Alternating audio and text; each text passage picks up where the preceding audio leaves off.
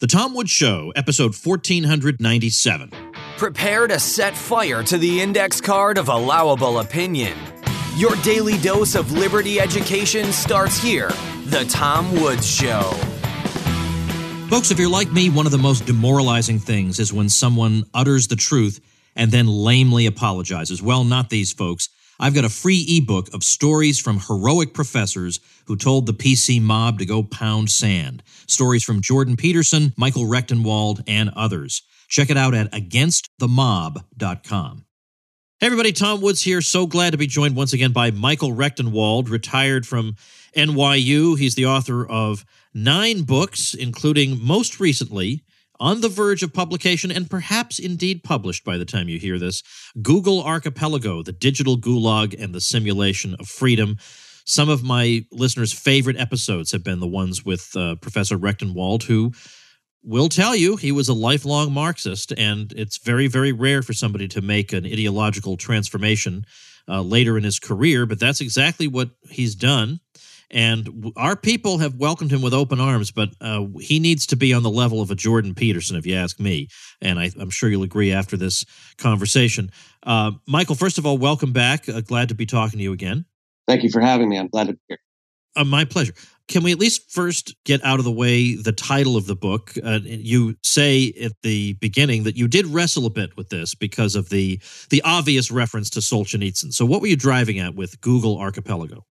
Yeah, I mean, the title is about it's a comparison, of course. It's a sort of analogous to the Gulag archipelago of Solzhenitsyn.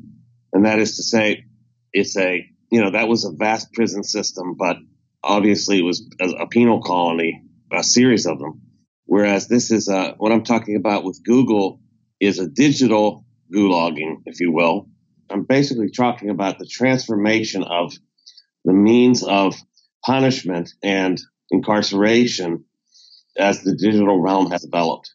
So the book is a lot more than about bias, and although I do deal with that bias and all the slanted algorithms and unfair treatment of anybody to the right of Stalin and so on and so forth. But everything like that is definitely discussed in detail, and I get into quite a bit of detail in the book on these things. But the big picture is the Google Archipelago, this idea that what we're getting is a sort of digital incarceration, if you will, a sort of open-air prison system with the adoption of smart cities, which are on their way to the West, already operative in 50 Chinese cities and 1 or 2 Western cities. Australia has one in Darwin, Australia, of all places. What are these like? What they are is they have CCTVs everywhere, all kind of data collection methods, cameras all over the place. Basically, everybody is tracked. Cameras and mechanisms like license plates are going to be a very big one too, so that every move you make is digitally recorded and collated and collected and then sent to the proper agencies. For example, in China, they have things called digital fences, such that a citizen can't travel outside of that perimeter if they have been banned from that side of travel. And they use the social credit score as a means to evaluate the subject's viability in terms of how far they can go, where they can go, what can they even do, what can they purchase, can they own real estate, can they send their child to private school. This is, I'm calling AI with Chinese characteristics, which is a mockery of the Chinese Communist Party's notion that they are actually, in their advance of capitalism, that they're actually trying to get to socialism through advanced capitalism.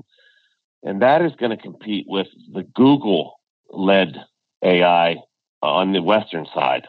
So these, depending on which AI systems are most readily adopted in the U.S. and the rest of the West, we'll either have AI with Chinese characteristics or we'll be living in a Google archipelago. And either way, it's not good because both are leftist and both are authoritarians. This is the key, that they're left authoritarians and they have similar objectives. They want to have a one world government, which has always been communism's dream. They want to get rid of national boundaries. They want to get rid of the family. They want to get rid of the national state, but they want a state. Believe me, they want a world state. So this is going to be a very interesting set of circumstances that develop as AI is rolled out across the West into these smart cities. Yeah, I don't know. I mean, I'll just say that for a long time I was worried about the one world government thing, but then I realized there's no way the Chinese are going to give up sovereignty to some world government. There's no way the Indians are going to do that. There's no way the U.S. is going to do that. The only one world government I think is really plausible is the U.S. acting as the world government. So I think that is not high on my priority list of concerns. Am I wrong? I'm not saying that that's going to happen. I'm just telling you what their motivations are. Yeah, how ideologically where they're coming from. I'm not predicting a one world government on the immediate horizon here. What I'm saying is that this is their ideological propensity. They are one world, but that's not really the main thing. I mean, the main thing is this: these are authoritarians all through and through. You can see the way they're treating different contingents that have different political persuasion than they do. They are, depersoning them or unpersoning them. They're restricting their travel based on their social media. I mean, this is getting pretty severe. So my argument in the book also is that Google is a state apparatus, and most of the Google archipelago is a state apparatus. That is, they are actually wielded by the state and augmenting the state's power to a great degree. All right. Well, that I don't really question. I guess the question becomes, what do we do about this? Because I will get a lot of people saying, well, these are private companies and they can do whatever they want and so on and so forth. Then I get some people saying they're not really private. They're only partly private. I get other people saying they're not observing their own terms and conditions because Facebook never said you can't do X and Y, and yet it's kicking people off for doing X and Y. So there are various ways of looking at it. What's the way you look at it in terms of an action step for people? Well, I think the second group is correct. That is, it is partly a state apparatus because they were funded by the state to begin with. CIA really developed Google funding-wise. So my idea is that we have to, the point is to make it clear and to clearly mark them as state apparatuses, as state functionaries. Therefore, on their platforms and in their searches and everywhere else that they are operating, they have to be seen as statists, and therefore, not the rights of that adhere to citizens in those states should be observed on their platforms. Now, I know your book goes well beyond the obvious issue of bias and this and that, but yet, I just can't help mentioning a couple of examples that jumped out at me because I follow this fairly closely, and somehow there were some things I missed that are pretty fundamental, like that whole controversy about when a bunch of journalists, obviously journalism's a rough occupation to be in these days, and they're getting laid off like crazy. And so the fashionable thing was to say, learn to code to them. Go find a useful thing to do with your life instead of thinking that we're going to pay you for your observations about the world. But you pointed out what I completely missed, which is that Learn to Code didn't start with heartless right-wingers who didn't care about poor, suffering journalists. Right. It was those were just the ones who got punished for saying it. That's right. Learn to Code was first directed at Trump supporters who lost their jobs, and it was directed at them by journalists. So this was just payback whenever the journalists were losing their jobs, and the Trump supporters were saying, learn to code. Yeah, and so the Trump supporters were getting banned. Yeah, they were the ones who were banned, and the journalists were never banned for doing it. I mean, so people are doing the exact same thing, and one of them is the instigator of it, probably gets their Twitter account verified, and the other gets thrown off. That's basically what's happening. That's a very good example of the differential treatment. I mean, the differential treatment of anybody, like I said, left of Stalin is just unbelievable. It's interesting, but sometimes it's also like in the case of Julian Assange.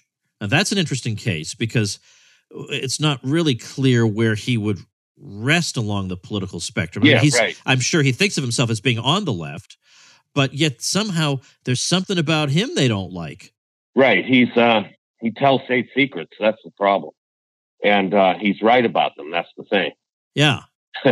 So Assange has knowledge that they don't want out there, and he hacked to get it. I mean, I'm not going to talk about hacking too much, but he is definitely a threat. So, it doesn't matter. I don't know where he lies on. I'd say he's a libertarian. I don't know if he's libertarian left or libertarian right. I think it doesn't matter in his case. He's not really dealing in the economic realm. He's dealing in the civil liberties realm. Right. And you would think by now, if he didn't have a cynical view of the state before, after what's happened to him, you would think he would have gotten one pretty darn fast. He better have one by now. I think he probably is anti-statist in general. But it's not just, by the way, the what Google and the big companies are up to. Working synergistically with that is this digital mob mentality. Oh yes, absolutely. Of piling on people. We found something from 38 years ago, and we're gonna. And whereas, by the way, I could find something from John McCain from 2 years ago when he was walking the earth, and no one would care because even though his thing actually resulted in deaths. Nobody cares about that. Nobody cares about that. He'll still be on Meet the Press. He'll still be a respected elder statesman. Does not matter what the warfare state does. It genuinely doesn't. And it hasn't since Vietnam. Absolutely nobody cares. Right. But you don't believe in whatever the latest leftist thing is. You're dead. 15 minutes ago, they handed down the decree that we're all supposed to think this way. Then they want to destroy you. That's right. I call this digital Maoism. Because of the way they collectivize people, using hashtags, it's very Maoist in orientation. Because Mao, mobilized these red cards to attack people that were ideologically impure or wrong, unwoke, as it were, in our cases, and then just mob them to death, basically. Well, this is happening in the digital realm. It was not my phrase. I picked it up from Jaron Lanier, who coined that term a little while ago, but I extend the meaning of it to include this digital Twitter mobbing, which hadn't happened yet by the time he wrote his essay. I think it became much more common since. So, there's a chapter in the book called Digital Maoism that deals with all of this. Yeah, and I wonder if Jordan Peterson might have an insight into the psychology behind it. What makes people act like this? This is not normal behavior. Well, unfortunately, it is normal behavior in some sense, but it's not desirable behavior. It's not anything you would aspire to, and yet it's everywhere. And I haven't been on the receiving end of it to the extent that a lot of people have, where it becomes viral. But there are people who just repeat things about me that are clearly false. Yeah. It does not matter what evidence is shown to them. They're going to believe it. And I just say, well, I'm just going to block these people. Couldn't care less about them. Yeah. Don't care. They're strangers. I don't care. But if there were 1 million of them coming after me, that would hurt. Yeah, it gets pretty out of control. I had, tens of thousands at one point. Well, not quite tens of thousands coming after me at one point. It's not fun at all. But it's interesting how the digital realm makes this much more possible and how it collectivizes people. But I think it's strictly herd mentality is really what it comes down to. And, I've written a bit about herd mentality and how it works. Basically, the individual in the herd seeks the herd for security. So the herd is both a threat and a protector at the same time. So if you seek the herd and you abide by the herd's desiderata, if you will, then you're safe. You're safe from attack from the herd.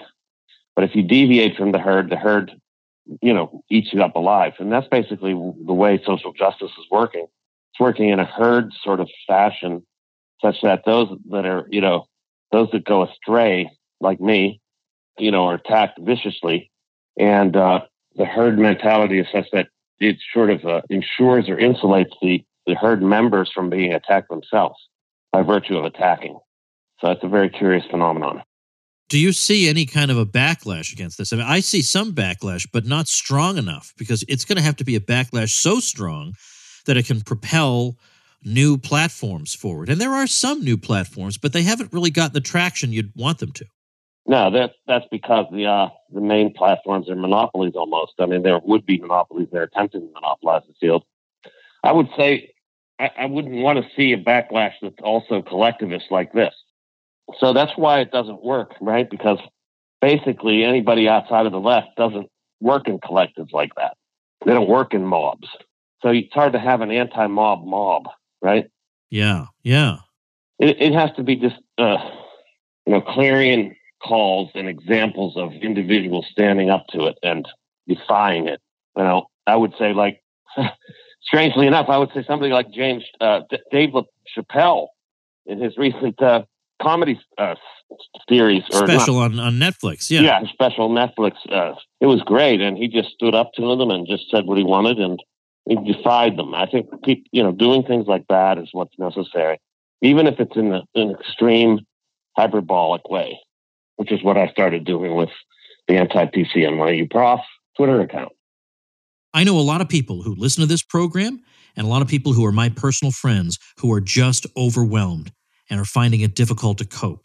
They've got problems they don't know how to solve. They've got stress they don't know how to deal with. They don't know what the next step is. If that sounds like you, I want you to consider something that up to now you might not have considered, and that is meditation, and specifically through the Simple Habit meditation app. Simple Habit makes it as easy as can be. These are short meditations that can be consumed in 5 minutes. You can consume them on the go while you're doing chores, and they help you cope with specific problems. You'll find over 100 experts on Simple Habit because it's impossible for one person to have sufficient expertise to help with all problems. That's why Simple Habit is a much better meditation app, and it's no doubt why it has over 65,000 5-star reviews. Hundreds of meditations are available for free and thousands with the premium subscription. Well, go to simplehabit.com/woods and take 30% off that premium subscription. That's 30% off the premium subscription to Simple Habit when you go to simplehabit.com/woods. What do you think? I know that one of the things we wanted to talk about today is not just the contents of the book per se, but the context of the book, the overall thrust of the book, and so on. And what I want to know is, how are you coming at this differently from the way, let's say, somebody from the mainstream conservative movement might have written a book about the general subject of social media and forbidden opinions and so on? What's different in the Rectenwald approach? Okay, yeah. I mean, it's an inside-out view because I know what the other side's thinking, and I know how they operate, and I know their discourse very well, and I use it against them. You'll see that I use Foucault right off the top. I use Althusser, who's another Marxist, who wrote an essay about state ideological apparatuses, which I think is actually adoptable for libertarian purposes. I use other leftists, and also I examine the leftist approach to the digital realm, which is total sham. All they're worried about is what they call digital capitalism and exploitation on the web. People that make searches, for example, on Google, are being exploited because the information they input for the search that they do, and the clicks that they follow up with are, become Google's information base from which they are able to then sell to advertisers. Okay. So this is supposedly is exploitation because they're unpaid laborers, according to the, what I call the digitalistas. That is the leftist academics studying this field. And they're just throwing up a smokescreen against what's really happening, which is authoritarian leftism. And they can't see it because they're authoritarian leftists themselves. So the difference between the way I approach this is that I know the academic and I know the inside view. I also know what the leftists are thinking, how they think, and I know how to fight them using their tools in some sense, in some cases. Maybe as a guy who was on the inside, you can help me understand something. Sure. I think people in the 1960s came to the conclusion that the left wing was idealistic and noble. And a couple of reasons for that were, number one, the free speech movement. Right. And number two, the anti-war movement. Right. And these were, and yet today, it turns out that, okay, I'll grant you that Bill and Hillary Clinton are not leftists, right? And leftists would hate Bill and Hillary Clinton. Right. But they did come out of that culture a little bit. Yeah. And when they were in office, they didn't mind bombing. That was no problem for them. So it's like, I know there is there's the Counterpunch website, and I know there are people who really are leftist and have real principles, but yet it's vanishingly difficult to find them. Well, I think it's very simple, but the question is really leftists with power or leftists without power, really is what I was wondering, that's what I was getting at. Is that really what it boils down to? That's really what it boils down to. It's leftists who have power act like Mark Zuckerberg and Bill and Hillary Clinton and Bill Gates as well.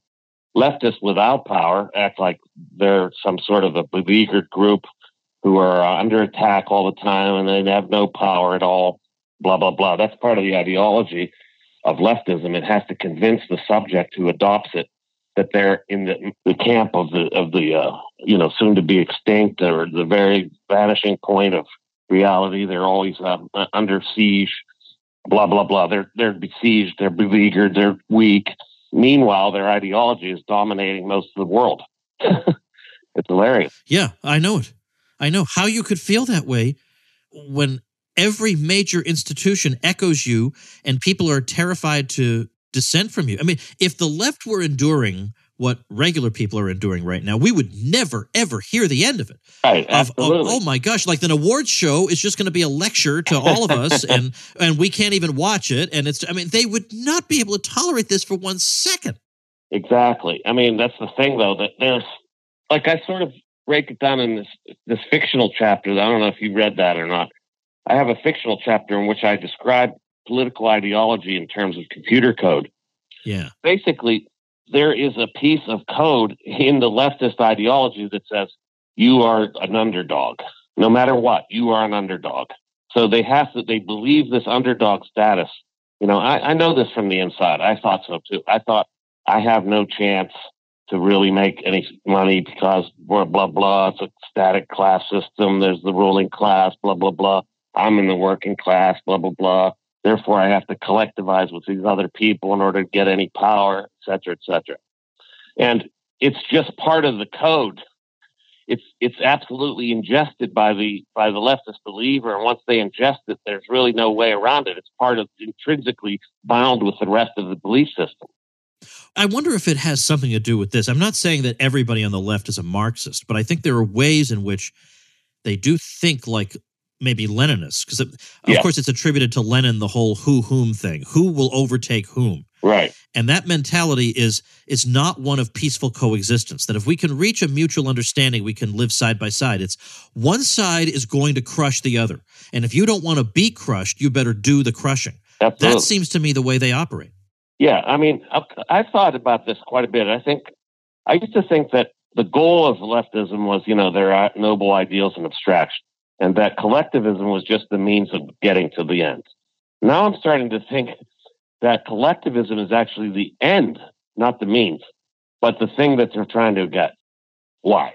Because they believe they're weak. They believe they're poor. They believe they're disenfranchised. They believe they're, subordinated, blah, blah, blah, excluded or marginalized, all the terms, all the marked terms of being left out, put down, strung along, blah, blah, blah, everything else, I think. Collectivism is really the object, in a sense, because this is a group who believes that they don't have any individual power at all, that they have no individual agency that has any meaning. See, the leftists are really all about systemic reality. They can't do anything to the system. It's too big. It's too powerful. I can't overcome it. I got to collect with other people because without them, I can't do anything. So what if it's just a herd mentality that is meant to maintain the herd, in effect, rather than the noble abstractions? This would explain why, in fact, when they gain power, they kill so many people and imprison so many others. Because it's not really the noble abstractions that are the end of it all. The collectivism is the end. Oh, man. Wow. That just blew my mind. I haven't said that in a long time. Well, good. I want to know what you're going to be talking about. The end of this month, they're having the Libertarian Scholars Conference in New York City, and you are speaking there.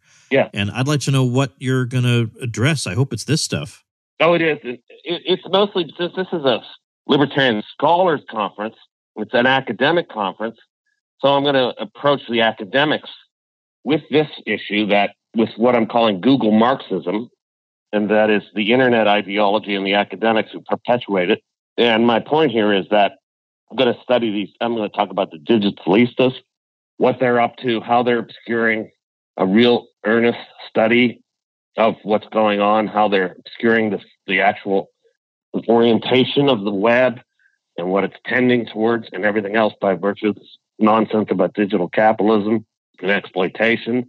And then I talk about this way that they make this digital hive mind and the digital hive minds and how they operate. We were talking about that just a minute ago, about the collectivism.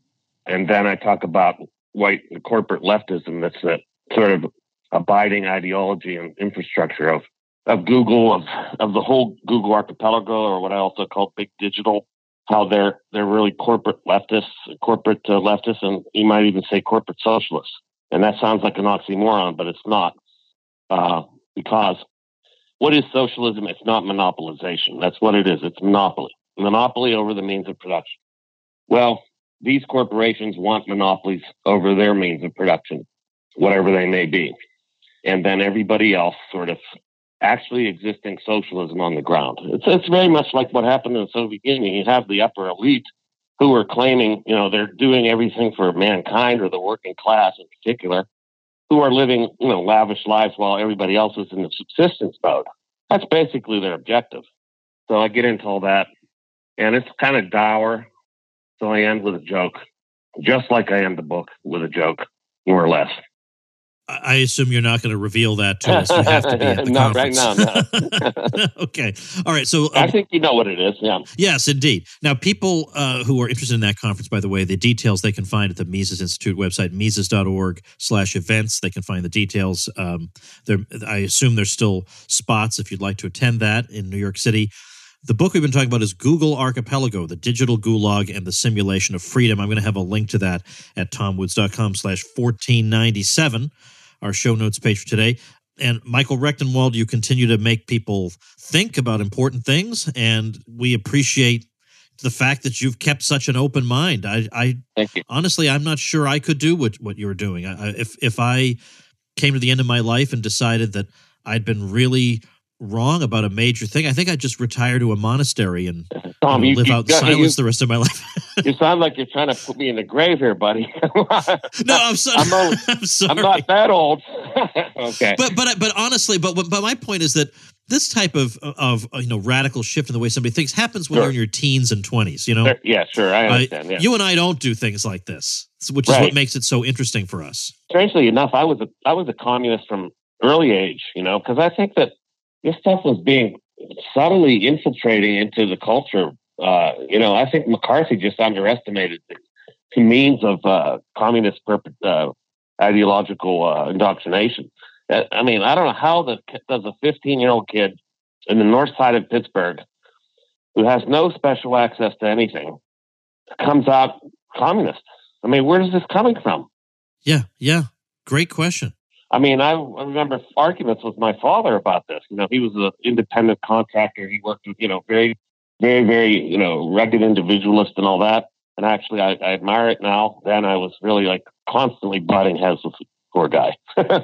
And yeah, God rest his soul. He shot back at me good stuff. Like when you would refer the Soviet Union. I thought as a writer, I might prefer it because at least I'd have a living. And I thought. Not realizing that I might have been killed or put in a gulag, Yeah. It's just a lack of information, but just how the heck does a teenage boy in America, basically the near Midwest, end up with communist ideals? It has to be coming from somewhere.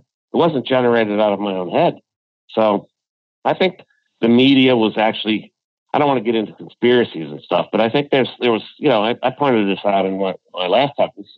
For example, the show Gilligan's Island in the 60s was basically a communist Robinson Crusoe tale. I mean, so there was a lot of stuff going on like that. I think that helped, circulate or diffuse socialism and communist ideals to the public.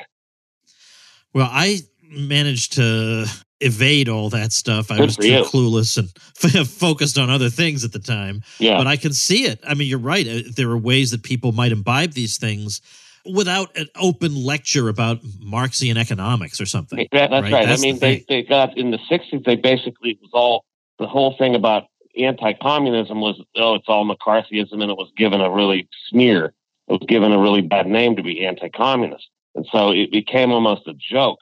It became like a position for hacks or idiots or, people that were just sort of, they weren't with it. They were not on cue. They just didn't get the point that McCarthyism was a complete hyperbolic, idiocy. And meanwhile, it was probably an underestimation, or in some sense, it was just in the wrong register, dealing with the wrong issues. It wasn't about membership in the party.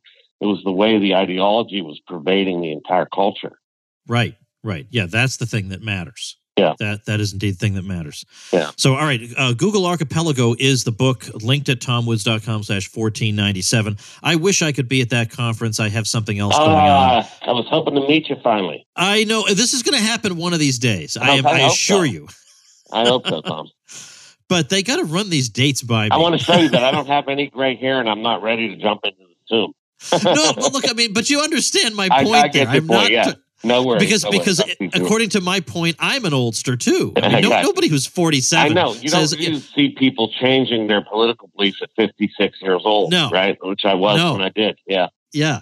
And that's great, and we absolutely love you for that, and my listeners are huge fans of yours. So I appreciate that very much. I appreciate the good work, and I'll look forward to hearing what you had to say at the conference. Thanks again. Thanks, Tom. All right, thanks everybody for listening. That's another week of episodes in the can, so to speak. So we'll see you all next week. Become a smarter libertarian in just 30 minutes a day. Visit tomwoods.com to subscribe to the show for free, and we'll see you next time. Like the sound of The Tom Woods Show? My audio production is provided by Podsworth Media. Check them out at podsworth.com.